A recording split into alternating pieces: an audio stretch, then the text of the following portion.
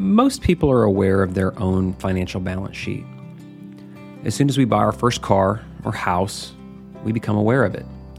If you're of a certain personality type, you may track it quite a bit. But I'd submit to you that we're also unconsciously aware of another balance sheet. And this one is sometimes tricky to measure and even harder to manage. Sometimes we often find it hard to put into words, but it's real nonetheless. I call this our intangible balance sheet. What I mean by this are those life principles, experiences, memories, and stories that, given any amount of money, we wouldn't trade. They're the memories that bring tears of joy to our faces because we simply can't imagine life without them. We feel fortunate to have had them. It could be our first jobs, proposals, wedding days, births, struggles, anxieties or fears, and maybe even some hindsight. It's all those things that melt into a memory, that bring a distant stare to our face and maybe even a smile. We feel lucky to have had them because they're what has made us us. So that's what I'm talking about when I talk about the intangible balance sheet. It's those moments in life that may be financially irrational, but which are indispensable parts of who we are. So these episodes are focused on the stories that bring us joy, happiness, fulfillment, and ultimately may hold necessary keys that will direct the future for our family, friends, and maybe even neighbors. So listen in with us as we discover some of those stories that are meaningful to our guests, and maybe you'll even uncover hidden value on your own intangible balance sheet. Welcome to another episode of Wisdom and Wealth. I'm Josh Clues, the Senior Planner for Carson Wealth here in the Woodlands, Texas. Today is another of our intangible balance sheet episodes where we dive into those concepts and life principles that mean more to us than money. And today I'm joined by David Granato. David, welcome to the podcast, and thank you so much for your time. Well, thank you for having me. So by way of introduction, before we dive into the formal questions, are there any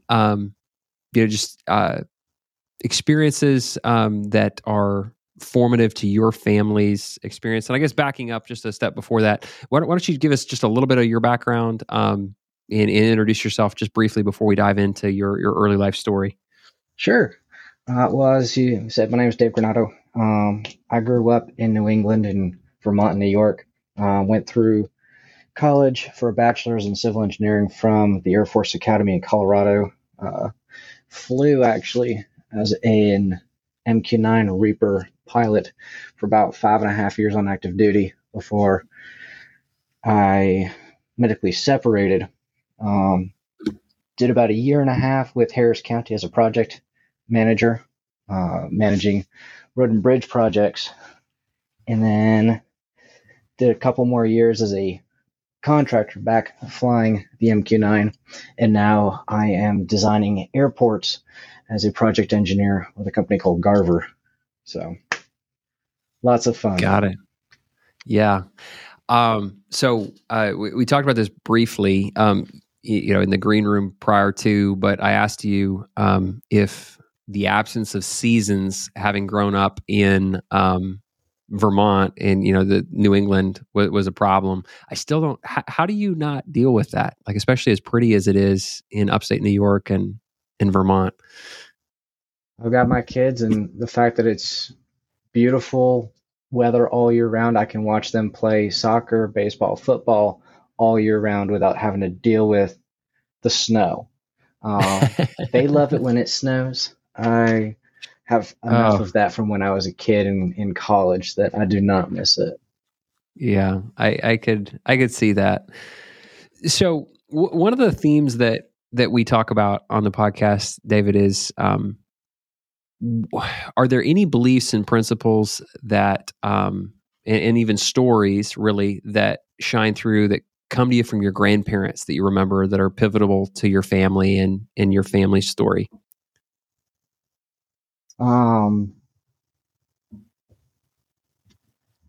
There's a couple. Both of my grandparents, my mom's side, they came over through Ellis Island back around 1900. And I know my grandfather, did World War II out in the Pacific. Um, and hearing him talk about that when he was down at the firehouse, when we'd go to visit, or when we were back in his house, that was always uh, an interesting conversation. You see, he would perk up about some of it because somebody was there to listen, but then he'd also shift gears relatively quickly, because it wasn't a great topic to discuss. And then Marines or Navy, David? Army. Okay. He was actually Army Air Corps before it became the Air Force. So he was out in Pearl Harbor, and the most notable story I remember from him was actually about Pearl Harbor. He had a friend who was in the Navy, and he went out on a trawler ride with him around Pearl Harbor in the bay one morning just to join him on a mail run. And while they were out there in the little trolley delivering mail, the Japanese came through and started their bombing run. So he hopped off quickly, ran up onto a hill, and hopped on a machine gun and started shooting back at them to help defend the island. So that always piqued my interest in the military. Growing up, I always had little military guys, and I had a little box. I remember the military men plus their vehicles plus all the tanks, and I'd set them up on my grandma's floor and have little mini battles. And my grandfather on my dad's side, similar story. He came over from Italy when he was a little kid through Ellis Island. He went into the Army for World War II, but he was over in Europe. So my dad has a few of those trophies, including some interesting firearms from Italy, France, Germany, that are World War II replicas, and actually were in World War II. And I had all the little military men. So when I'd go over to her house, we'd play with all of those little military men and the tanks, and we'd have a good time. Absolutely. Now, within your community growing up, I liken this, there's kind of the barbershop ethos. Are there any principles and or stories that stick with you to this day from where you grew up? Not really. I like to think that I had a relatively normal childhood, but I don't really know what normal is. I mean, I think we all think we know what normal is, and then with time and space wonder about it. Yeah, because I grew up in a small town, relatively small town. It's not backwoods, 15 kids in a graduating class, but we didn't have a graduating class of 600 like my daughter does. We had about 400, I think, 450 in my graduating class from high school. The town we had was 15 or 20,000 people, and I know it has grown since then. So it wasn't the smallest town, but everybody who was in our age group who played sports together, we all played baseball, we played basketball, we played football. I mean, we'd go skiing in the winters, we'd do everything together. We had a really tight group of athletic kids. And then I also was in the Cub Scouts and then the Boy Scouts, so I had another tight group of friends. And the two worlds never really crossed a whole lot. We had a few of us that would do both. So having a foot in both worlds gave me an interesting set of perspectives, because I could see things from the nerdy kid side, and I could see things from the sport kid side. And of course, me being an engineer, I was a little bit on the nerdy side. Well, so with regard to your parents, are there any events and or stories that you look back on that were formative, from their perspective, as it kind of shaped the direction that you'd take in life?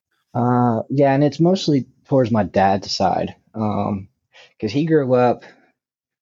Well, my grandparents grew up during the Great Depression, where they had to go without and go very little. And that carried through into my dad, where he was very, trying to think of the right word. He didn't pinch pennies, but he knew how to make the dollar stretch. And he would find the right deals, and he didn't always buy the most expensive or the cheapest thing, but he bought the best quality that we could afford in order to stretch that dollar as far as it would go. And that concept has always carried through with me. I remember a different concept of always telling the truth, because in 8th grade, I got in trouble. And I remember my dad telling me that he no longer trusted me because I had lied to him. And that always stuck with me. So one of the things that I've always done is told the truth. Yeah. And then it is crazy how those stories stick with us and those events stick with us and shape us to a degree. They sting in the moment, and then over time they're good for us. What how'd you settle in the Air Force? Do you remember a specific event and or catalyst for that? Walk us through that. When I went into high school, we had a Air Force Junior ROTC program, and I had been in band a lot in the middle school, and in grade school prior to it. So I was doing band and ROTC my freshman year, and they were both very fun. And my guidance counselor told me, you don't have time to do both. You have to pick and choose. And I was having a lot of fun with the ROTC guys. And the lieutenant colonel, it was retired colonel at the time, he was teaching me the basics of flight on Microsoft Flight Sim. And that's what got me into flying and the Air Force, because I made, during my freshman year in high school, the determination that I was going to go that ROTC track because the flying portion was really attractive to me. And I continued learning from him, went out and got my own pilot license and applied through to the Air Force Academy and for an Air Force scholarship. And that's where I made my decision back in high school, probably my junior year, that's where I wanted to go. I wanted to go fly, and I wanted to do it for the Air Force. Now, you mentioned the colonel, retired colonel who was a mentor. Was he an Air Academy grad, or how did you settle upon the Air Force Academy specifically? He had luck with a couple of previous cadets applying and going there. I picked it up because it sounded like a good opportunity, and it was a free education. So if I don't have to worry about paying for school, might as well go and do it. Same thing for the ROTC scholarship that I applied for. If someone else can pay for it and I don't have to pay out of pocket, let me go do that if I can. Plus, it's a guaranteed job. At the end of my academy, I had a 5-year commitment. So mandatory 5 years, you're going to work for us. So coming out of college, knowing that I had a job already lined up, that's one less thing to worry about. And then when I went into pilot training, at the end of that pilot training was another commitment of 7 years. So I knew my job was lined up for another 7 years. So having that planned route, that's more or less how I decided on the Air Force Academy. It's just like one step after another. It just kept building on itself. Mm-hmm. Now, transitioning, to your time in the military, I know I was an infantry officer, for, almost, 4 years, but it shapes you, well, 4.5 really, but it shapes just kind of the way you view life. And I don't know if you're like me, but I look back on those years and I appreciate them more in hindsight than maybe I even did at the time. And I loved every second of it. But would you mind sharing with us and in our audience, just kind of from your vantage point, some of the key stories and or shaping events of your time in the military? Sure. remember right at the end of the initial portion of my pilot training, our commander, he came out to us and told us that, give us this nice big speech about how we're going off, we're going to do great things. But the one part of it that stuck with me was the fact that he said something to the effect of, you guys are entering a career field where your whole job is to go kill people. If you don't have your mind right about that right now, tell us now and get out now, because you have to be comfortable with the fact that you're going to take someone's life.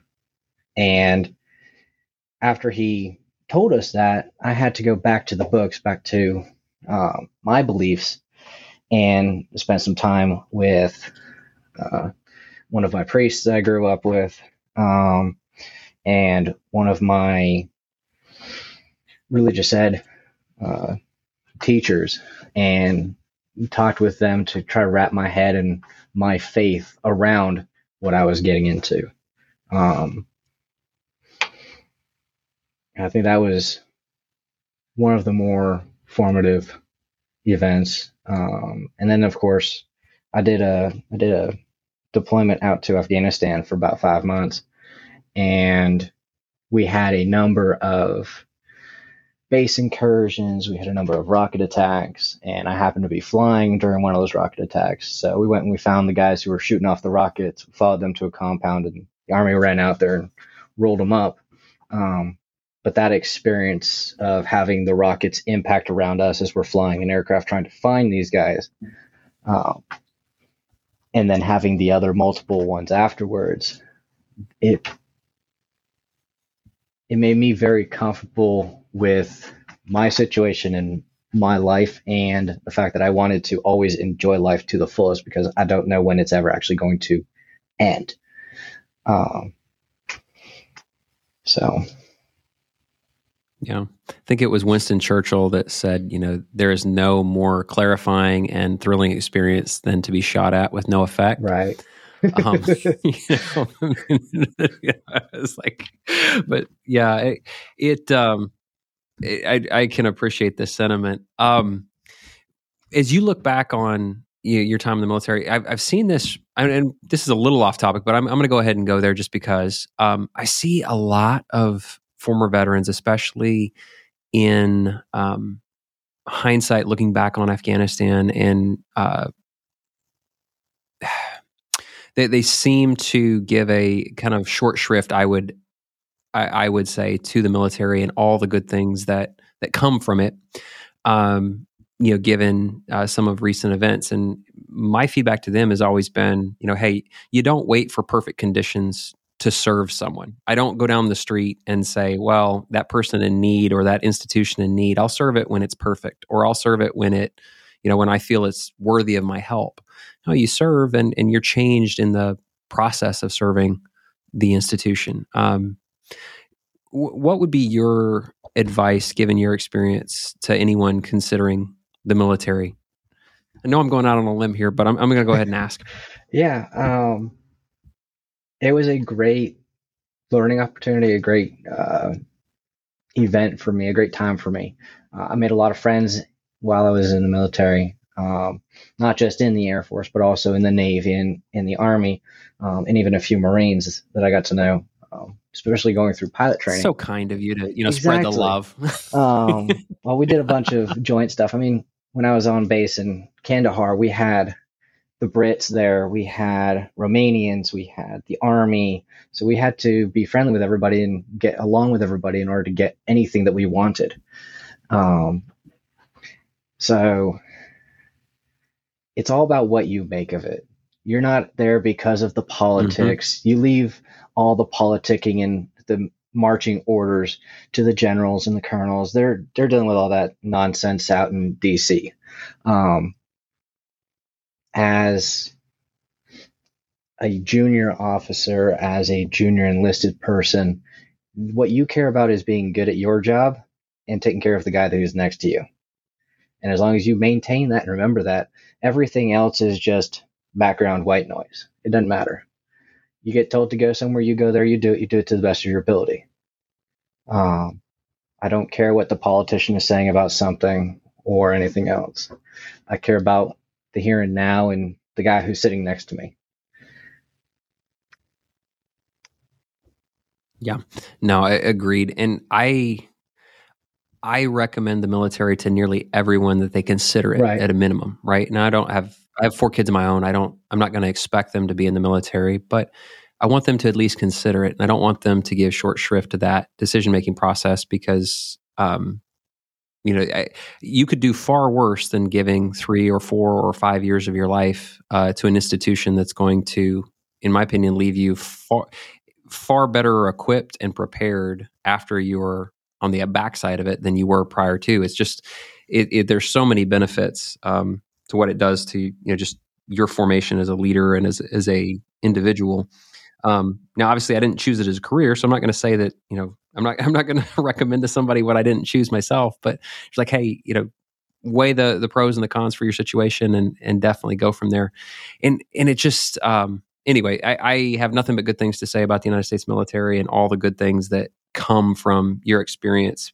To your point, being forced to work in a Right. diverse environment and lead a diversity of perspectives.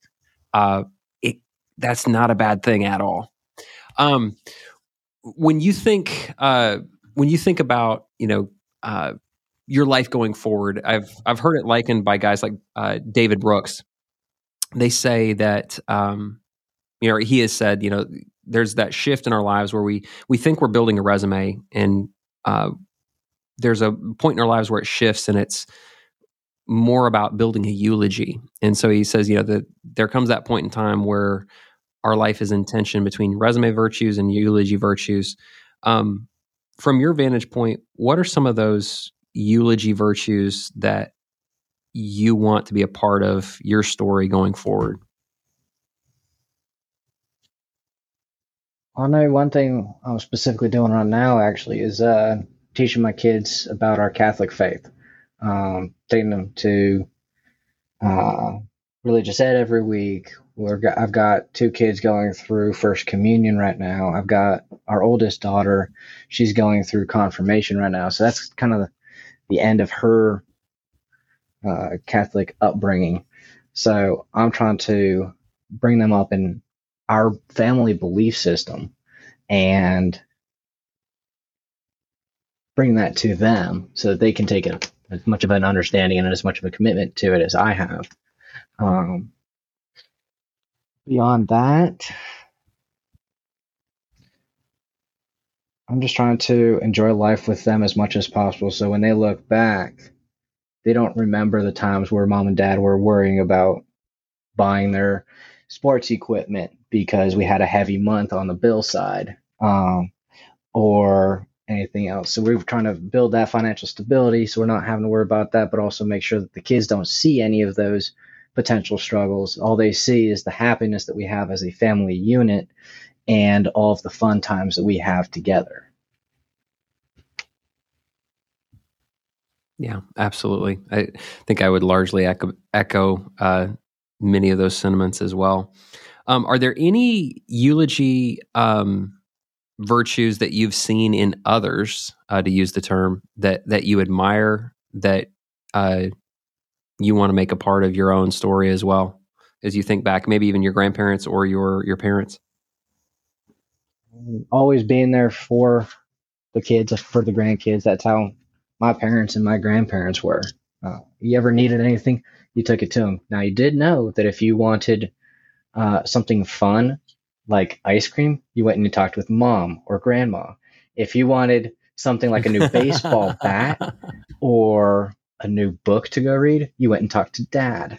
So you figured out very quickly which things, or who you had to go talk to get what you wanted. Um, but by and large, my parents and my grandparents were always there for us, trying to do whatever it took in order to make us successful and make sure that we had everything we needed to succeed. Yeah. Yeah. David, thank you so much for your time today. I really enjoyed the conversation. Is there anything else that you'd like to share with our audience before we sign off? I can't think of anything. I mean, everything's good. I've enjoyed our time together. Excellent. Absolutely. Well, thank you so much for your time. We wish you and your family nothing but truth, beauty, and goodness on the road ahead. Thanks. Thank you again for joining us for this week's conversation. We trust that your time has left you both enriched and inspired to better invest your own intangible balance sheet. As always, we wish you and your family continued truth, beauty, and goodness on the road ahead. The opinions voiced in the Wisdom and Wealth podcast with Josh Clues are for general information purposes only and are not intended to provide specific advice or recommendations for any individual. Past performance is no guarantee of future results. Investing involves risk, including possible loss of principal. No strategy assures success or protects against loss. Guests are not affiliated with Carson Wealth Management, LLC. To determine what may be appropriate for you, please consult with your attorney, accountant, financial, or tax advisor prior to investing. Investment advisory services are offered through CWM, LLC, and SEC Registered Investment Advisor. Our address locally is 1780 Hughes Landing Boulevard, Suite 570, The Woodlands, Texas 77380.